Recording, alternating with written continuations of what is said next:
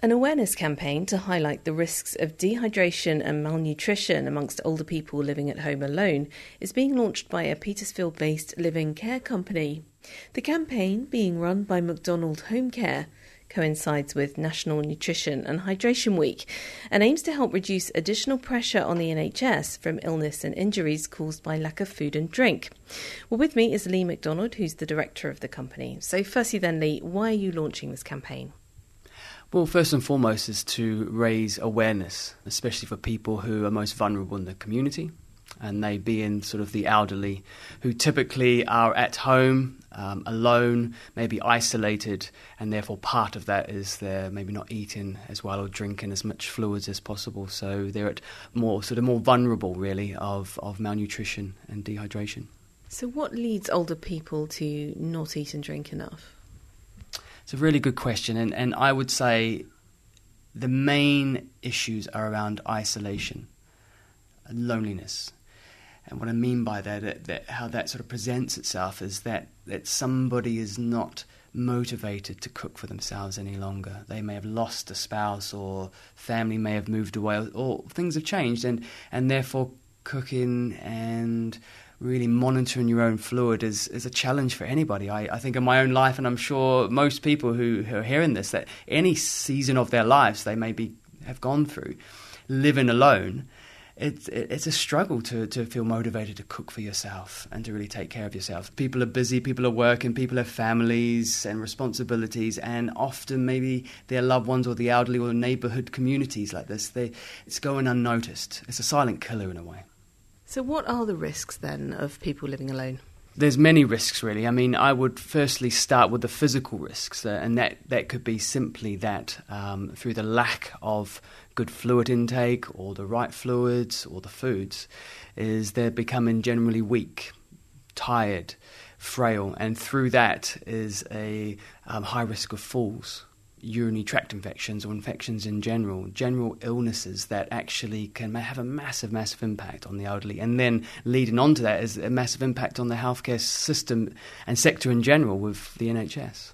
And how much of an impact is this having at the moment? Well, if you just take one of the key areas of poor nutrition and hydration is falls.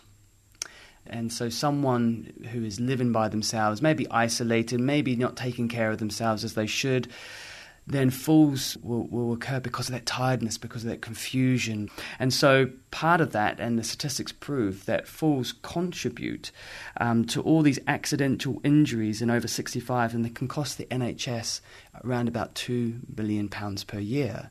So that simple area alone is massive, and it's not just the impact of that person, it's also the impact of family that are involved in their lives, but then it's the impact on the health and social care setting or the NHS and the hospitals, where that person may end up staying in hospital a lot longer.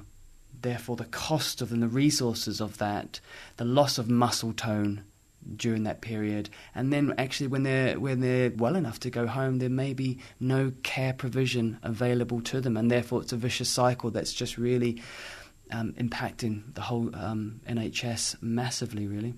So you talk about community and you talk about companionship. Isolation has been very much in the news at the moment, particularly with the fears about coronavirus and what that might mean for people being at home alone. Do you think this could have an impact on the nutrition, hydration of elderly people? You'd imagine that there wouldn't be anybody that was able to come and visit. Yeah, that's right. I mean, it's still very early days and we talk about the coronavirus, but, you know, even the battle plan that's being talked about at the moment from Westminster is that elderly people, or those people who are vulnerable, so the elderly population, would really be restricted to staying at home. And that's easier said than done. So, you know, is that elderly person who is restricted to stay at home, do they have support? Do they have people who are able to visit, cook meals, prepare meals, sit down, have a chat and oversee these things? And the likelihood is no. So in theory, yes, it's very important for them to avoid public places and especially hospitals. But in reality, if they are suffering from malnutrition or dehydration, then they're going to need some support. And that support needs to be in the home. And how are you as a company helping to combat this issue? We set up the company specifically for living care. because I've seen over the many years in the care sector how living care by nature is the only sort of care service that is holistic. And what I mean by that, it's not just dealing with care tasks of the day. So example being that someone may have a care service and they're having someone to come and help clean or prepare meals or medication, but they're only set times of that day. The rest of that time the person may be isolated and lonely. And so living care actually provides that person to sort of have that sort of community with, that sharing of meals together, communication, sitting down, having a cup of tea together, chatting, going out, shopping, all these types of things. And so by nature, actually living care combats poor nutrition, poor hydration.